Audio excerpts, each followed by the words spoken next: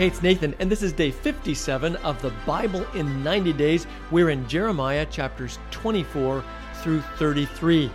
Chapter 24 is a parable about two baskets of figs. One basket is full of very good figs, while the other is full of very bad ones. God then tells Jeremiah what the two different baskets represent. Like these good figs, I regard as good the exiles from Judah, whom I sent away from this place to the land of the Babylonians. God will bless those who willingly go to Babylon. They will prosper, in fact. More than that, God will give them a heart to know Him. On the other hand, the bad figs, which are so bad they cannot be eaten, says the Lord, so I will deal with Zedekiah king of Judah, his officials, and the survivors from Jerusalem, whether they remain in this land or live in Egypt. I will make them abhorrent and an offense to all the kingdoms of the earth. Disaster would follow disaster until they were destroyed. Chapter 25, a chapter well worth reading. By this time, Jeremiah has been prophesying to the people of Judah for 23 years, but the people have not listened. Worse, though the Lord has sent all His servants, the prophets, to you again and again, you have not listened or paid any attention. God then told them, "You have aroused my anger with what your hands have made, and you have brought harm to yourselves." What you may be noticing is the repetitive nature of Jeremiah's ministry, warning after warning after warning, and many of them very similar. God simply did not want His people to miss the message. Tragically, they simply would not listen. This chapter does introduce something new, however. When the 70 years are fulfilled, I will punish the king of Babylon and his nation, the land of the Babylonians, for their guilt, declares the Lord, and will make it desolate forever. The rest of the chapter essentially builds on the following lines. This is what the Lord, the God of Israel, said to me. Take from my hand this cup filled with the wine of my wrath, and make all the nations to whom I send you drink it. When they drink it, they will stagger and go mad because of the sword I will send among them. This cup represented that God would bring judgment on all mankind and put the wicked to the sword.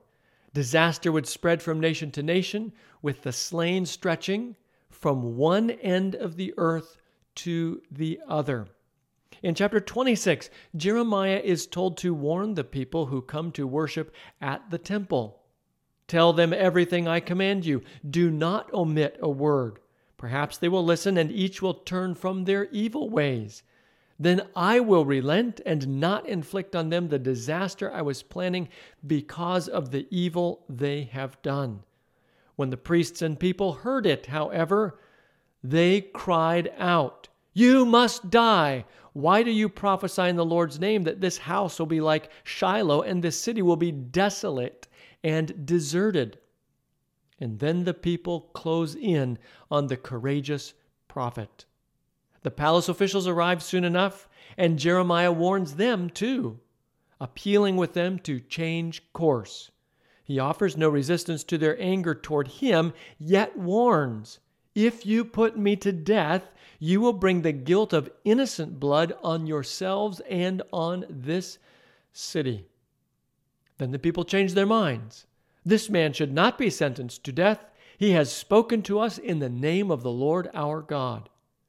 Then some of the elders step forward and tell a story from the time of Hezekiah, when another prophet, Micah, had similarly warned the kingdom of coming disaster. Hezekiah had responded with humility, and God had held back the disaster. One more prophet is mentioned in the chapter, Uriah. He is not as fortunate, however, as he was hunted down and executed by the king's men. The chapter notes in the last line, Ahikam, son of Shaphan, supported Jeremiah, and so he was not handed over to the people to be put to death. Chapter 27 finds Jeremiah acting out another parable. Make a yoke out of straps and crossbars and put it on your neck. Then word was sent to the surrounding nations with the message, Babylon would soon invade. Now I will give all your countries into the hands of my servant Nebuchadnezzar, king of Babylon. I will make even the wild animals subject to him. Those who cooperated would prosper, and those who did not would be crushed. The remainder of the chapter is a warning against believing the false assurances that the confiscated articles of the sanctuary would soon be returned by Nebuchadnezzar. No such thing would happen. In fact, Nebuchadnezzar would return for more. Chapter 28 tells of a false prophet, Hananiah. He boldly contradicts Jeremiah's prophecy of coming doom. This is what the Lord Almighty, the God of Israel, says. I will break the yoke of the king of Babylon. Within 2 years I will bring back to this place all the articles of the Lord's house that Nebuchadnezzar, king of Babylon, removed from here and took to Babylon. Jeremiah heartily responds, Amen. May the Lord do so. May the Lord fulfill the words you have prophesied. But then he proceeds to offer a word of caution, ending with this line. The prophet who prophesies peace will be recognized as one truly sent by the Lord only if his prediction comes true. Hananiah then took Jeremiah's wooden yoke and broke it, a symbolic act affirming his declaration of coming peace. Then God sent a message through Jeremiah. I will put an iron yoke on the necks of all these nations to make them serve Nebuchadnezzar, king of Babylon. Before the chapter ends, the Lord sends a message to Hananiah through Jeremiah. I am about to remove you from the face of the earth. This very year you are going to die, because you have preached rebellion against the Lord. And he did. Chapter 29, by the way, another chapter you should read, records the text of a letter sent by Jeremiah to the exiles in Babylon who had been captured by Nebuchadnezzar. In the letter, Jeremiah encourages the people, build houses and settle down, plant gardens and eat what they produce. Marry and have sons and daughters, find wives for your sons and give your daughters in marriage, so that they too may have sons and daughters. Increase in number there. Do not decrease. Also, seek the peace and prosperity of the city to which I have carried you into exile. Pray to the Lord for it, because if it prospers, you too will prosper. In it, Jeremiah refers to the 70-year time frame again, assuring the people that God would fulfill his good promise and bring them back to their own land when the time was completed. He further encourages the people with this word, I know the plans I have for you, declares the Lord, plans to prosper you and not to harm you, plans to give you hope and a future, as well as encouragement for the people to seek God. The letter also declares dire consequences to the false prophets who had arisen to contradict God's word. The final verses in the chapter address a specific false prophet, Shemaiah, declaring in the final lines, He will have no one left among this people, nor will he see the good things I will do for my people, declares the Lord, because he has preached rebellion against me. Incidentally, this letter is almost certainly the one referred to in Daniel chapter 9, which inspired Daniel the prophet to pray the prayer recorded in that chapter 9 of Daniel. Chapter 30, by the way, another chapter well worth reading, is a message to the people about the hope of restoration. Do not be afraid, Jacob my servant. Do not be dismayed, Israel, declares the Lord. I will surely save you out of a distant place, your descendants from the land of their exile. Jacob will again have peace and security, and no one evil will make him afraid. Why do you cry out over your wound, your pain that has no cure? Because of your guilt, your great guilt and many sins, I have done these things to you.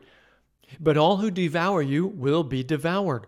All your enemies will go into exile. Those who plunder you will be plundered. All who make spoil of you, I will despoil. But I will restore you to health and heal your wounds, declares the Lord, because you are called an outcast, Zion, for whom no one cares. I will restore the fortunes of Jacob's tents and have compassion on his dwellings. The city will be rebuilt on her ruins, and the palace will stand in its proper place. Chapter 31, another chapter well worth reading, continues this word of hope to the captives. The people who survive the sword will find favor in the wilderness. I will come to give rest to Israel. This chapter includes one of the most beautiful lines in the Bible. The Lord appeared to us in the past, saying, I have loved you with an everlasting love. I have drawn you with unfailing kindness. What follows is the assurance of both restored land and restored joy. The people will come with weeping. They will pray as I bring them back. They will be like a well-watered garden, and they will sorrow no more. Speaking of his people, here referred to as Ephraim, is not Ephraim my dear son, the child in whom I delight? Though I often speak against him, I still remember him. Therefore my heart yearns for him. I have great compassion for him, declares the Lord. This chapter also includes the new covenant that God will make. I will put my law in their minds and write it on their hearts. I will be their God, and they will be my people. No longer will they teach their neighbor or say to one another, Know the Lord, because they will all know me, from the least of them to the greatest, declares the Lord. For I will forgive their wickedness and will remember their sins no more. Chapter 32 reports that Jeremiah bought a field in Jerusalem as an act of faith in the promise of God that the people would return and resettle the land from which they had been exiled. At the time he bought the field, the city was under siege by Nebuchadnezzar, and Zedekiah was about to be taken prisoner and hauled off to Babylon. After Jeremiah purchases the land, the deed is preserved in a clay jar. Then Jeremiah prays to God about the dire circumstances, affirming God's providential work and also acknowledging the siege taking place. God responds by explaining again to Jeremiah why the trouble is coming and then reiterating the assurance that the people would be restored. This is what the Lord says. As I have brought all this great calamity on this people, so I will give them all the prosperity I have promised them.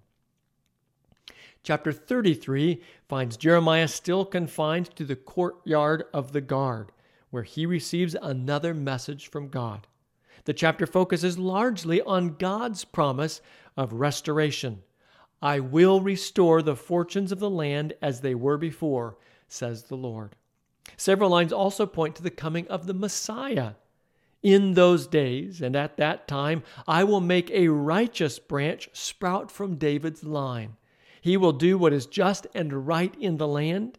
In those days, Judah will be saved and Jerusalem will live in safety.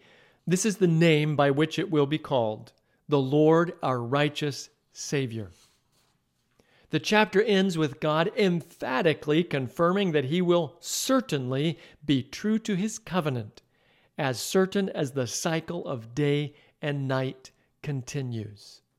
And that's all for today.